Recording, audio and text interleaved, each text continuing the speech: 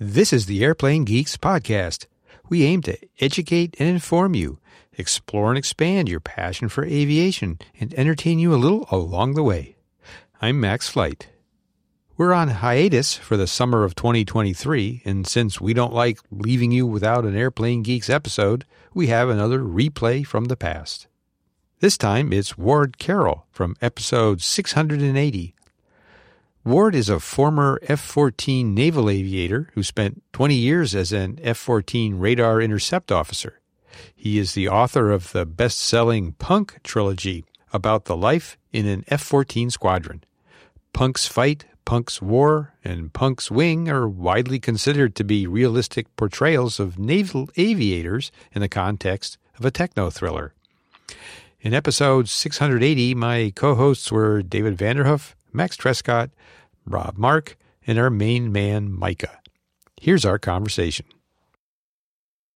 All right. Again, we're speaking with Ward Carroll, former F-14 naval aviator, author of the Punks novels.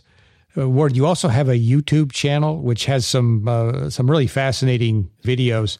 I particularly enjoyed, I think, as we record this, I think it was your latest video, which was about the different paint schemes on the Tomcat. And you had an interesting way to rank these. Yes, it's scientific and proprietary. Yeah. The Mooch Tally. The Mooch Tally. I've used that before for the top 25 military movie lines. Mooch was my call sign. So the Mooch Tally is just a way to rack and stack any list of things you're trying to, aggregate. And so, just having a little fun with that. That was about the paint schemes, and I also factored in some other elements that maybe were a little bit of a surprise if people thought it was just going to be about what does the airplane look like on the ramp. Patches, tactical call signs. Some tiebreakers were sort of the history of the squadron. If they have a World War II heritage, like the Tomcatters or the Jolly Rogers or the Grim Reapers even, which was the F-14 training squadron. I was both a student and an instructor in VF 101. And the number one, not to spoil anybody who hasn't seen the episode, is VF 84, which was made famous by the movie The Final Countdown, which was the first time I'd ever seen an F-14 in action. Was in that movie. I saw that when I was a midshipman at the Naval Academy in a movie theater that isn't there anymore here in Annapolis. So, that movie's near and dear to my heart. I've done an episode about that movie as well. That's kind of fun. So, I'm having fun with the channel. I'm working on an episode now about the Achille Lauro incident. You guys may remember that CAG 17, VF 103, and before they were the Jolly Rogers, they were the Sluggers, and VF 74, the Bee Devilers. I've dealt with that squadron in an episode where Smoke Dorsey shot down an Air Force F4 in a training exercise.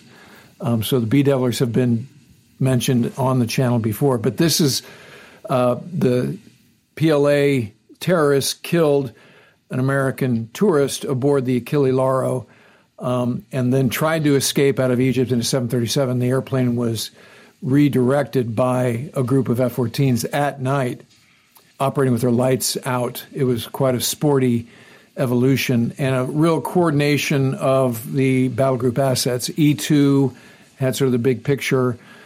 The Italians weren't terribly happy that the airplanes landed at Sigonella, which was the air base there, the American air base in Sicily.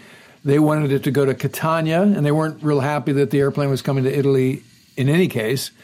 And so when the airplane was forced to land at Sigonella, there was a little problem between the American Special Forces that had landed behind the airplane in two C-141s and the Italian Army. And so they squared off at the airfield, and it could have got kinetic. Unfortunately, it did not. And the solution was they handed the terrorists over to the Italians. And we were just happy that, that they didn't get away, because it looked like the Egyptians were going to let them go. So that's what my next episode's about. But, I'm trying to do 2 or 3 a week. The channel, I started about this time last year, and it was pretty paltry stats at first. It's just like anything else. You got to crawl, walk, run. My mentor is a music YouTuber, a guy named Rick Beato. If you guys are guitarists, you probably know about Rick. He just interviewed Sting on his channel. So he showed me the ropes. We became friends because I'm a frustrated rock and roller and he's a frustrated Politico. And so we got together here in Annapolis while he was visiting the Paul Reed Smith Guitar Factory across the bay from us. And he said, hey, why are you doing so much Twitter? Why don't you start a YouTube channel? And I had a YouTube channel. It was like a repository for dog show videos and my nephews eating a chocolate egg as fast as they could or whatever, just, nonsense family stuff. And he's like, no, just do what you do on Twitter except talking to your phone. So I did that, and nobody cared until the truth about the F-14 and Goose's death episode. So I did that episode just before Christmas last year, so we're coming up on a year, and it literally laid there for 3 months.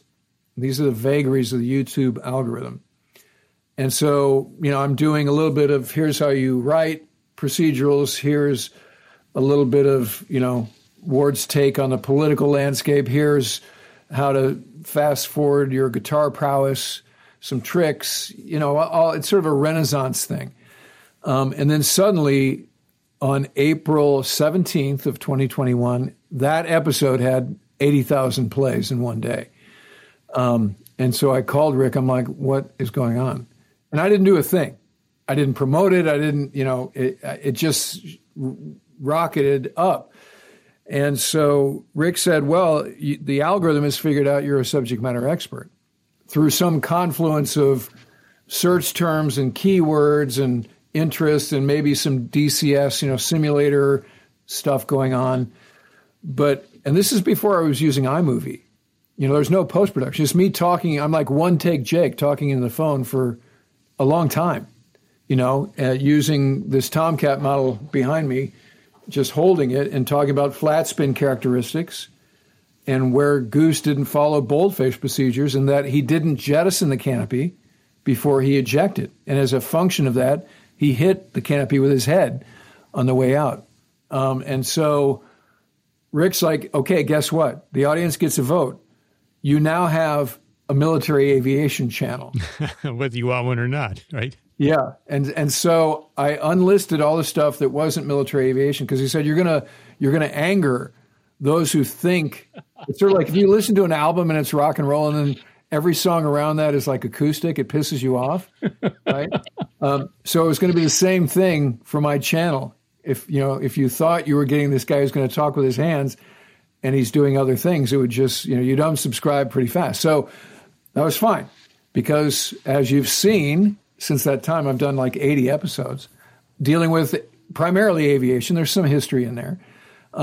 There's a lot of just my stories or those of my friends or the Tomcat Mafia, to include the one I'm going to do tomorrow. That's Achille Laro's an F-14 story. And I know some of the guys that were involved in that. I'm going to do one about, this is sort of a companion to the VF1 episode I did a couple of weeks ago, which was the only Tomcat shoot down in Desert Storm. And you may know that they shot down a helicopter, an Mi-8, near Basra. That was the only Tomcat shoot down in Desert Storm.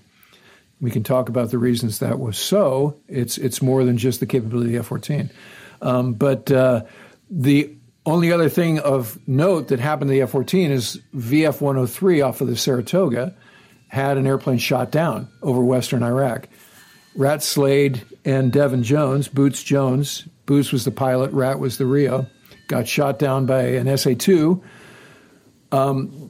They had the raw gear, their radar warning gear was lit up, but they didn't see the missile because they were over a cloud deck. It's like rule number one of where you don't want to be in a SAM environment.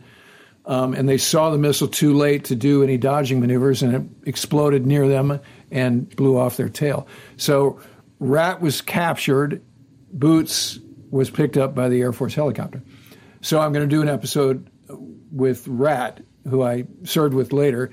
He was also the guy who was instrumental in getting the Lantern pod, the precision-guided munitions pod on the F-14 in the mid-'90s. Rat did that after he'd been a POW. So the point I'm making is my episodes are a lot of riffing on the network I have, being a raconteur around that. Some of it is my stories, like, real responsibilities. The DCS community, the simulator community, particularly those who use the F-14 module, both pilots and Rios want to know, like, is this right? Is this simulation replicating real life? And is our comms right, both descriptive and directive? And the Rios want to know, okay, what's our intercept timeline look like? So I've done sort of chalk talks on that and talked about Rio responsibilities using my career as sort of the algorithm. And so that's easy for me to talk about what I did during my career. I mean, I'm a fighter guy. We love to talk about ourselves, right? Of course. So it's kind of become a thing. I'm a YouTube partner. I work only part-time now at the Naval Institute as a function of that. The revenue is real, and I'm excited to continue to grow the channel. I just hit 150,000 subscribers today, and this time last year I had 8. So it's been a cool year. I kind of feel like the Beatles on Ed Sullivan, things were crazy. And the impact is really fun, and it's daunting. I'll get some testimonials from folks. They're like, my grandpa never talked to me till we watched an episode of your channel together. And then he told me all these stories. So thank you for that. You're like, wow. Yeah, it's amazing. The Punks trilogy has been republished as a function of the popularity of the channel. And I wanted to ask you about that. Is it okay if we talk about the Punk trilogy for a little bit? Yeah, let's. First of all, congratulations on getting it republished. And that's how we ended up getting in touch and getting you on the show. I saw that you republished it. I think it was show friend Isaac Alexander had retweeted you before I even knew you were on Twitter. And I followed you and I posted a picture. My books are right at the front of my shelf. And I posted a picture and you liked it and retweeted it. And there it is. I read them some 20 years ago because Stephen Koontz said, finally, somebody got it right. I couldn't put it down. And I've always been a Stephen Koontz fan. And then I became a Ward Carroll fan. And I've read everything that you've written. Well, thank you. The books, I haven't read them since 20 years ago, but they stuck with me. I've given them as gifts. I've thought about them. And it really tells the life of a Rio and a carrier pilots on board the carrier. And one of the things, do you happen to have a copy near you by any chance? As a matter of fact, I do, Micah. Hold on. One of the things, I don't know if you can, I'll wait for you to come back. I was hoping, in order to give our listeners a taste of what it's like and the insight that you give, and you mentioned that your handle, your call sign was Mooch. I was wondering if you might do a reading of 3 paragraphs, chapter 2. Chapter 2, the second through the 4th paragraph that describes how a call sign comes about. So this, I'm reading from the King James edition of, this is the latest version that was just reissued by the Naval Institute Press. Punk's War. Punk's War, yeah. Which is the debut. Within the world of call signs, there existed an unspoken hierarchy. At the bottom were aviators without one. Some were never given call signs simply because their existence was too neutral to earn them. Bill Thompson was in this group. Several names had been thrown at him during his also-ran days in VF 104, but neither BT nor Butter nor T-Dog nor B-Man stuck for the length of time it took to get a name tag made. He remained just plain Bill over the long haul, which was as strong a statement to insiders as the most colorful call sign. Bill spoke of an aviator who'd found the squadron's collective blind spot and stayed there, without the flair and popularity of the charismatic, the faculties of the well-timed, good-natured buffoons, or the talent of the naturally blessed, and of a man who'd also avoided the dubious and spiteful appellations reserved for the infamous among them, the Snakes and the Darths. A Bill, whether or not actually average, was guilty of exuding the dull, ineffectual resonance of average, and that, in some sense, was a greater crime than being a flaming asshole. The punishment awarded was the scarlet letter of a real name. Just above the Bills were aviators whose call signs were formed by mindlessly placing a Y at the end of their last names, like Jonesy and Smitty. At the same level were the what else are you going to call them guys like Soup Campbell, Mac McManus, Pink Floyd, and Taco Bell. All hosannas were reserved for those who practiced the art of commission, those iconoclasts who brightly forged a path through the jungle of the mundane and across the tundra of textbook etiquette, who reached out for what they knew in their hearts to be rightfully theirs, the call sign earned by a quirk, a habit pattern, or a single stupid, perhaps compromising, and most likely embarrassing act, a call sign that begged the tale, that demanded the answer to why, a call sign like punk. Which then goes into this incredible story that has stuck with me to this day for 20 years. And all 3 novels are like that. Well, thank you. That's high praise, Mike. I truly appreciate it. Ward, let me ask you this. You have, over the years, produced so much content. The books, now the YouTube channel, all your writing. Why do you do it? I mean, you're retired from the Navy. You could be out on the golf course or, polishing your vintage automobile, anything. But why this? Well, I am out on the golf course quite a bit, I will say. Okay. That is my main vice. I think, Max, the answer is because I have to. I think creative, I've always been creative. I've got all this Beatles stuff behind me. My root note is the Beatles in terms of my artistic interest. And I picked up guitar at age 7. I've always been in bands. I'm in a band now. Those are my best friends, are the other 3 guys in this band that I've been in for 15 years.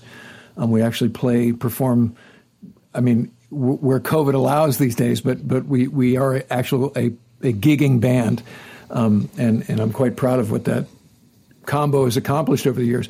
But I do freelance writing. The YouTube channel is really the perfect outlet for me. And the arc of every episode is like mini writing a novel. You get to the 3/4 mark where you're convinced that it sucks and it's without any merit. That's what happens when you write a novel. Each one of these books, all 5 of my novels, every 1,000-word writing project I've done, I get to some point in it where I'm like, who cares? And then it all comes together in the end. You're like, oh, I think this is pretty good, right? So that, I don't know, you got to be arrogant, which I certainly am, and you have to have something to say that breaks out of the clutter, And so I think the question I ask people when they say they're thinking of writing a book is like, so what do you read? And if they say, I don't read, I'm like, then don't write a book, right? It's sort of like if somebody says, I want to play guitar, like, well, who do you like? What artist do you like? Who's your favorite guitarist? Like, yeah, I don't really have a favorite guitarist. Like, then don't pick up the guitar, And so I just think I've always had this intangible drive, this hunger to create. And sometimes it has a serious element, like you mentioned. When I was at military.com, I'd write news. I was in Afghanistan reporting on the war at one point, or Capitol Hill talking about veterans issues. When there was a lot of stuff in play, the new GI Bill and other veterans benefits that was kind of a jump ball during those years. And so how you cover that is very important. I've done some political writing in recent years for the Bulwark and the Dispatch.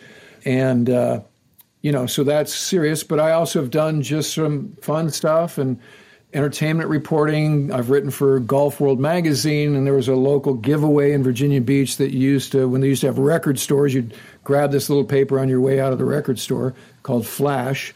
So I wrote for them for years. And it was just a way to and I was actually actively flying fighters at that time. And in fact, one time I was at VF-143 in the early 90s, and phone call comes into the duty desk, and the staff duty officer's like, Mooch, one of the Indigo girls wants to talk to you. So I did a phoner with Emily of the Indigo Girls, at the ready room of VF-143. And she's like, where did I call? And so that is a perfect melding of the two sides of Mooch, right? And I was able to do a lot of freelance writing and also start what eventually became Punk's War during my time in a fighter squadron, And for me, it was a way to focus during the downtime on an aircraft carrier. And there's a lot of that. and so it was a great outlet for me to try to write a novel, which is really hard. And I was shitty at first. It took me a long time to get my act together, even a little bit. And even to Micah's point, I just reread Punk's fight. It's probably for the first time in 20 years, right? I'd forgotten it. And I'm reading it, and not to sound cocky, but I'm like, this is pretty damn good. It's a cool story, and it has elements and levels of detail and characters. And so I'm like, what zone was I in? When I was doing that, I was like possessed during those years. Like, 99 to 04 was like my, like, again, I'll use another Beatles analogy. It's like the Beatles from 1966 to 1969. That was me during those years. So Revolver and Rubber Soul. Right. And White Album and Sgt. Pepper and, Abbey Road, right? All of those albums. And so this is a long answer, Max, but, I'm just a creative guy. And I walked into the front door of the Naval Academy kind of by happenstance. I was like Richard Gere. I got nowhere else to go kind of thing. My dad was a Marine Corps attack pilot, not an academy grad, but they were loving the fact that there was no tuition, right? So like, yeah, please go there, and I enjoyed being a mid, but I didn't really think about what I was going to do after I left the Naval Academy, right? I mean, the thing about going to the Naval Academy did little to tell me about what it's like to be in the Navy, and I mean that in all seriousness. It was kind of an innocent existence as a midshipman. And so it's time to pick a service selection. My eyes were bad. This is pre-laser surgery to fix your eyes. So my only option, and I'd had the opportunity to fly a Marine Corps F4 out in Hawaii during my senior summer, and fell in love with it, strapping into the ejection seat, putting on the O2, pulling G's, going supersonic, talking with your hands at the O Club afterwards about like, these are my people, And so fortunately I got an NFO slot, and then I was bound and determined to get Tomcats once I got to flight school. So if I had tried as hard at the Naval Academy grade-wise as I did in flight school, I would have been a 4.0 kind of student at the Naval Academy. I was not. I was a 2.7 kind of guy at the Naval Academy. But I loved aviation. I loved everything about it, and I was very aero-adaptable. A lot of my classmates got airsick and just couldn't function in the air. Some of my smartest classmates bailed after their first flight because they're like, that sucked. I don't want to do that again. They wound up going ships or subs or whatever. I loved it. Strapping on a G suit, the whole thing just was like, this is where I belong. So something about that with my personality, my creative side just worked, So I will say, though, there are a lot of Philistines in the military. So not everybody embraced, the people being creative. So you had to kind of be guarded about, you don't want to like walk into the ready room and start strumming an acoustic guitar or something, But by and large, I was able to nurture my creative side in myriad ways while I was in the Navy. It's not a monolithic experience. I obviously love what I was able to do, and I've made it into the theme of my channel now, right? So I'm still talking about the glory days of being a Tomcat Rio. And in the book, and I can't remember which novel it was, but you wrote about one of your characters was an F-14 Tomcat pilot that was a woman. And at that time, when you were in the Navy, a woman Tomcat pilot or a pilot on a carrier was very rare. And you wrote about the kinds of things that she was going through and how difficult it was. And you were able to cover that. Obviously, I don't have the same perspective as having been in the Navy, but it seemed very, very real to me. And I'm wondering if you can talk a little bit about how you were able to get that perspective. Did you serve with someone like that and be able to discuss what was going on or see it? It was a really fascinating several chapters about that situation. Well, thanks for teeing that up, Micah. That's a great topic. So you're talking about Punk's Wing, the sophomore effort. So this is, as you talk about a writer's life, I thought this book was going to be about a lying, cheating defense contractor. And no spoilers, but there's a mishap at the beginning of the book, and you have some indication that there was an uncommanded role And you also have some indication that the tech rep for this defense firm is kind of trying to bury some of the details about why the airplane rolled and hit the airplane next to it. So, but I also introduced this female training student named Muddy. Her call sign was Muddy. And she's, pluckish and tough, but limited stick and rudder skills. So I did live through the first wave of female integration.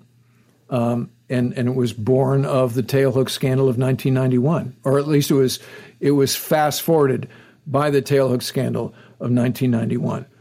For more on that, see my Kara Hultgreen mishap episode, which is, by the way, my most popular episode, 1.7 million views and counting.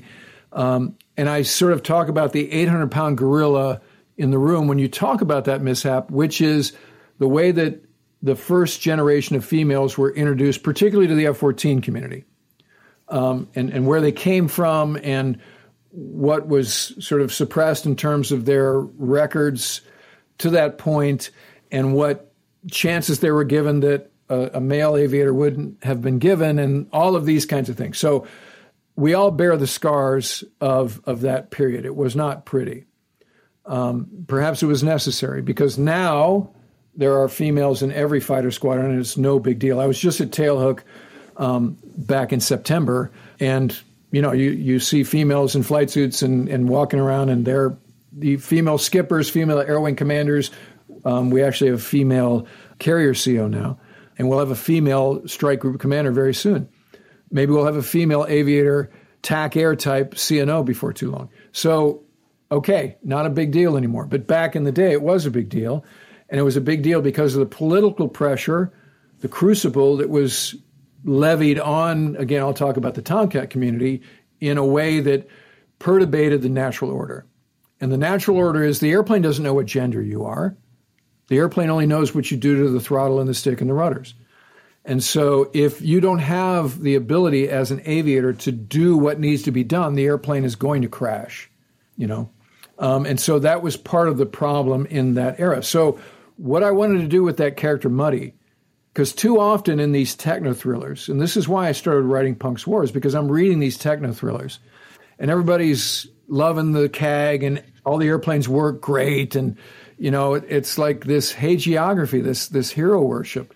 I'm like, I'm in the business, and I don't recognize anybody in this book. And to me, what makes the profession amazing is that there are human beings doing this job, flawed human beings, selfish, people who like porn or who drink too much or who lie or, whatever. But at the root, they have this talent and this drive that gets the job done, And so that's why Punk's War introduces you to a warts and all cast of characters that, people either love what I'm doing or they don't. And I got some hate mail, like literally hate mail, when Punk's War first came out from some pretty high-ranking officers. They were like, I can't believe you're dissing the community like this. I'm like, well, I'm not trying. It's a love letter, really. Sue Campbell's a flawed guy, but I sure love him, and he's an amalgam of a lot of COs that I had, and so some mendacious megalomania, all the other stuff that happens in any profession. But you put a bunch of type A people in this thing called a fighter squadron, and now you put them under these high-pressure situations, and stuff's going to emerge. The character flaws are going to emerge. But the job gets done, right? Wars are won. Con ops are or wars are prevented by the prowess of carrier aviators. And that's kind of what I think I did through the Punks trilogy. But anyway, back to this one. Muddy and this is why I'm really happy this book has been reissued, because, and this is kind of inside baseball. So first novel published by Neighborhood Press. I was just going to say, I wanted to make sure. This one is the third, and it's Punk's Wing. This is the second one. It's the second. I'm sorry. Punk's Wing. Punk's Fight is the third one, right? So Punk's Wing is the second one. So Punk, it opens with Punk as a RAG instructor, so he's a training command instructor on shore duty. And what I thought I was going to show you is you think shore duty is going to be like chill compared to sea duty, but in many ways it's harder, you know. And again, that's not quite what this turned out to be. The book started to write itself, and the female character emerged like she wouldn't go away. You know, I mean, she just was like, talk about me, you know. And so once I opened myself up to that reality, she just was a really cool. There's a lot of nuance, and you really do fall in love with her. And there's a little bit of sexual tension between her and Punk that I think is kind of cool and fair, you know. And, you know, again, I'm not going to spoil it, but it's not a cliche, right? And I think it's a real portrayal of that archetype and the female pilots that I flew with during that era, both as a RAG instructor and in others in the training command, a fellow instructor. I flew a TA-4 with a female A-6 pilot, and I flew with a future astronaut when she was going through the RAG, and she was awesome, right? And so it was never about we don't want females in naval aviation. It was about we don't want to dumb down the standards to get females to squadrons to fill a quota, because you're going to kill somebody. And in fact, we did kill Carol Hultgreen, you know, and that can be laid at the feet of, you know, Schroeder and Boxer and all of the Barbas, Biggie and Pope and all the other politicos that demanded that it happen right now. Like, you find somebody and you put her in a fighter squadron now, you know, and so, okay, aye, ma'am. And boom, there you go.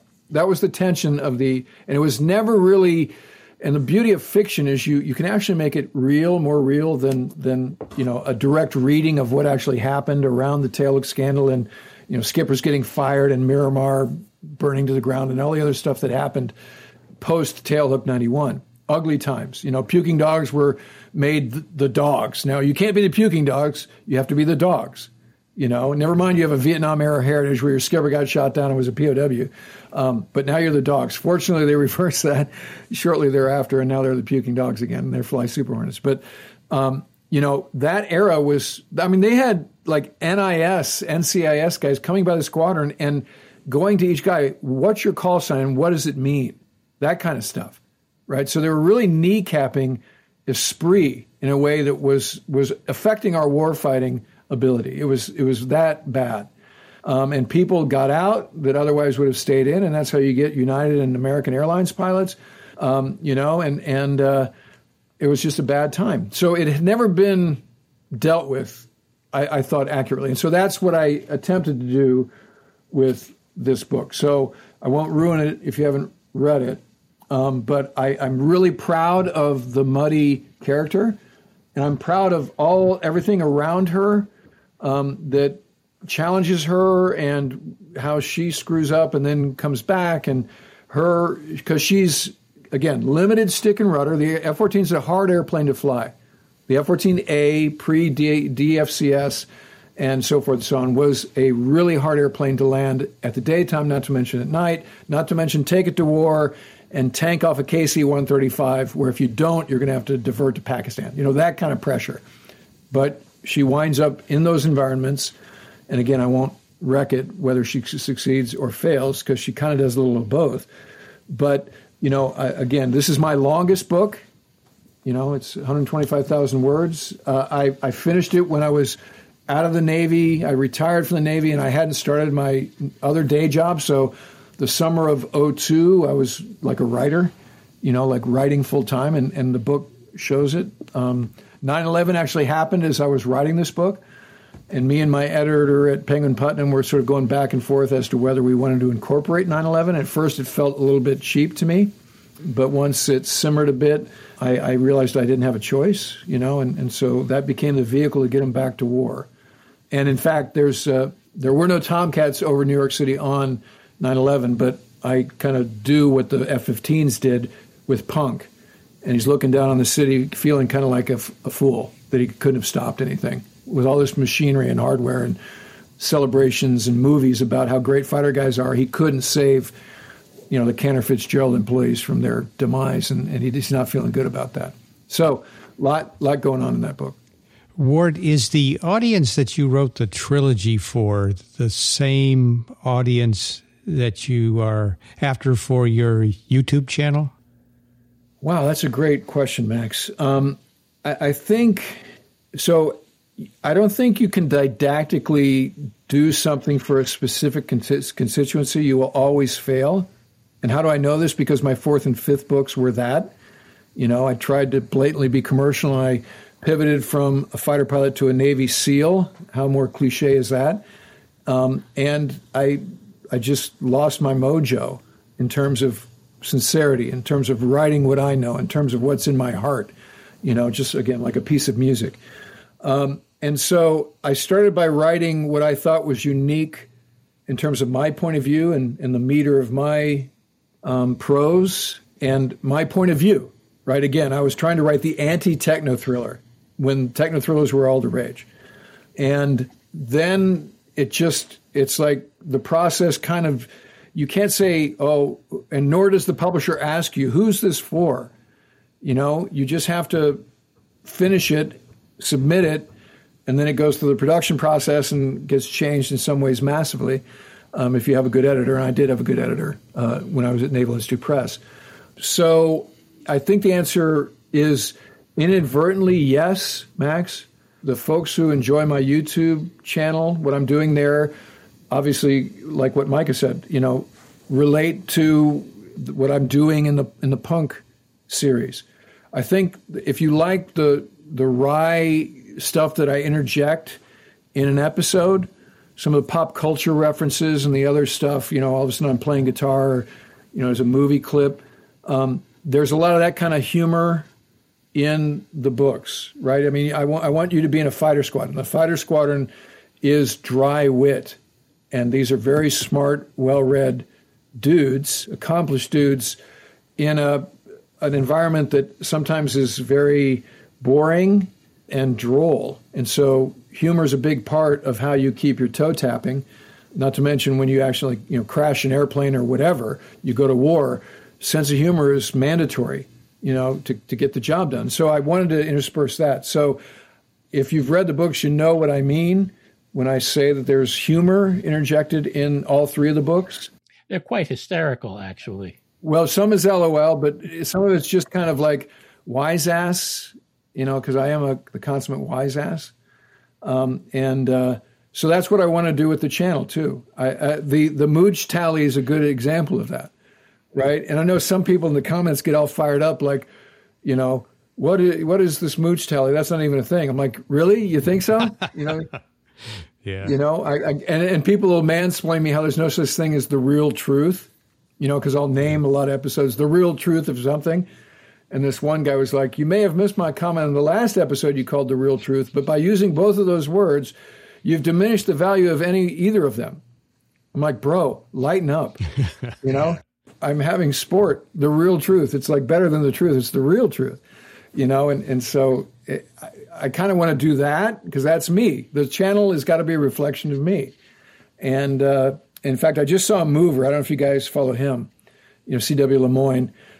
He's a Hornet guy in a National Guard. And also, I guess he flies with the airlines too. But he just did one of these, look, and I guess every YouTuber reaches a point where the metrics start to come down. And you're like, now what do I do? And I haven't hit that point yet. And also I'm positioning myself where I can tell stories beyond my experience. I think Mover particularly painted himself into a box. Like if it's not what Mover did, then, he's sucking.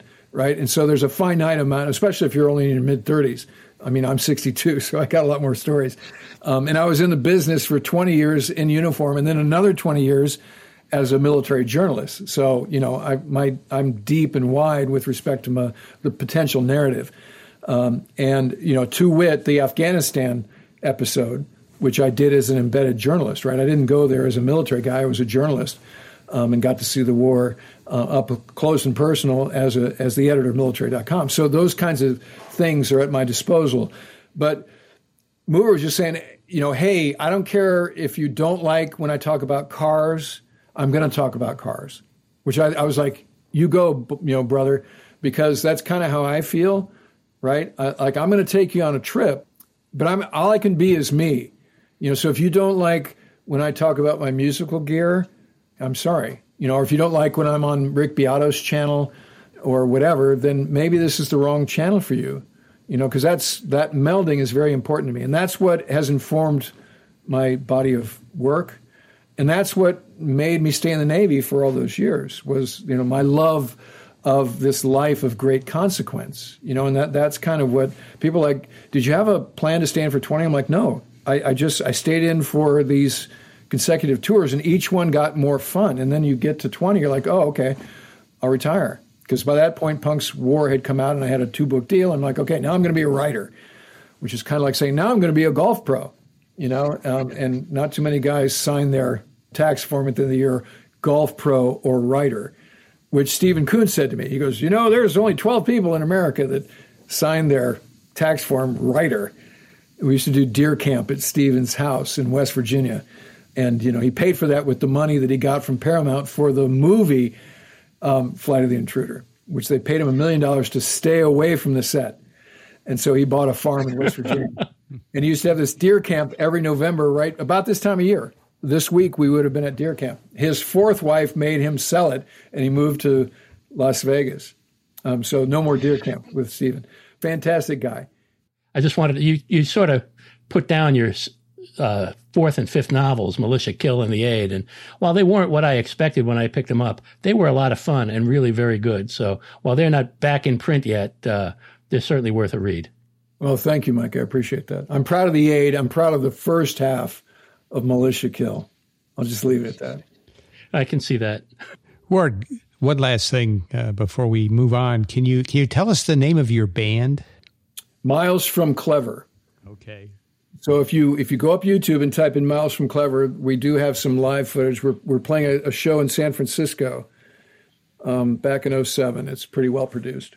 It's just a rock and roll cover band. And these guys are my brothers. The lead guitarist, the actually talented guitarist, is a retired Navy commander as well, a guy named Ed Gassy, call sign Opus. He was a test pilot kind of guy, F-14, F-18. He was in VF-1 when he was flying Tomcats. And our drummer is a computer network engineer. And we just hired a new bass player. Bass players are hard to find, it turns out. Oh, really? Yeah.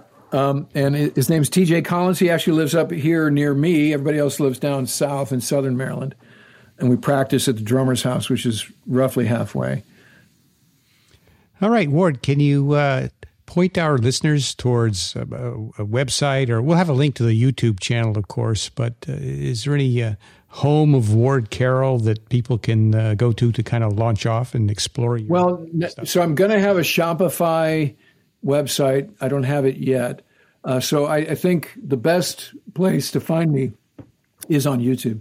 The best place to buy the books, to include the bundle, there is a limited edition hardback bundle that the Naval Institute Press is published. They're signed, holidays coming up, and you can get that at usni.org.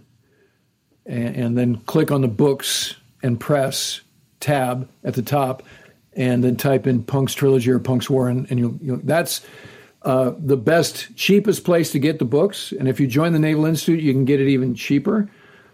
And also, and I say this every episode of the channel, if you use the checkout code PUNKYT, PUNKYT, at checkout when you're doing your e-commerce at usni.org, you get 25% off. So that's cheaper than Amazon. Not that I'm a Jeff Bezos hater, but it's cheaper than Amazon if you go up usni.org. And the only place to get the bundle, the hardback bundle, is at usni.org. It's not for sale anywhere else. We're working on, you can get a Kindle of Punk's War, but we're working on the other two as we speak. My agent and his team are working on getting Wing and Fight on Kindle, and we're working on audiobooks for all three. Punk's War does exist as an audiobook. It's 6 cassettes, which I've digitized, but it's not anywhere unless you're a patron of mine. If you go up my Patreon page and become a patron, that's patreon.com/Ward Carroll, you can listen to the audiobook of Punk's War for free. That's the only place right now where you can get the audiobook. But again, my agent and his team are working on getting all three available as audiobooks as well. So as Micah indicated, it's a sort of a sudden thing, right? I mean, we talked about the trajectory of the site, and with that, the demand signal. I mean, in the month of May alone, we sold 1,000 copies of Punk's War. And for the previous year and a half, we sold 14 copies of Punk's War. Wow. So that demand caught the publisher by surprise, right? Although I had briefed, his name's Adam, is the publisher of the Nameless Press. I'm like, hey, Adam, I'm not trying to big deal you, but this YouTube channel's kind of taken off. Do you mind if I mention the book? And he's like, yeah, go ahead. And so I did. And they're like, and they had to do like 2 reprints in rapid succession. Then he's like, we'd like to do the other 2, which they never had the rights to. Right, those were Penguin Putnam books, number 2 and number 3 in the trilogy. So fortunately, what started as an insult from the big city, meaning not only were the books out of print, but they reverted the rights to me. It's like, we hate you so much that we don't even want the rights to these things, right? So now fast forward 20 years, it gives us the agility to go to the Nameless Press and go, yes, we'll let you republish them. Terrific. Ward, it's been a real thrill talking with you, and we look forward to following your channel and anything else that you create in the future, because it's all been consistently very interesting. You don't have to be a super military buff to enjoy and appreciate the work that you've created. So we thank you for that, and thanks for coming on the Airplane Geeks. Well, thank you guys. You guys are awesome. I appreciate the invite. And thanks for your support of what I'm doing. I very much. Find Ward on his YouTube channel. The Punk's books are available on Amazon.com and on the U.S. Naval Institute website. All those links in the show notes. Thank you for listening to this Airplane Geeks replay of our conversation with Ward Carroll in episode 680. Visit airplanegeeks.com for show notes, where to find us on social media, to learn more about us, and even make a donation to help support the show. You can reach us via email at thegeeks@airplanegeeks.com. And if you'd like to get an invitation to our Slack listener team or our Discord server, write to us at the same email address. So please join us again next time as we talk aviation on the Airplane Geeks podcast.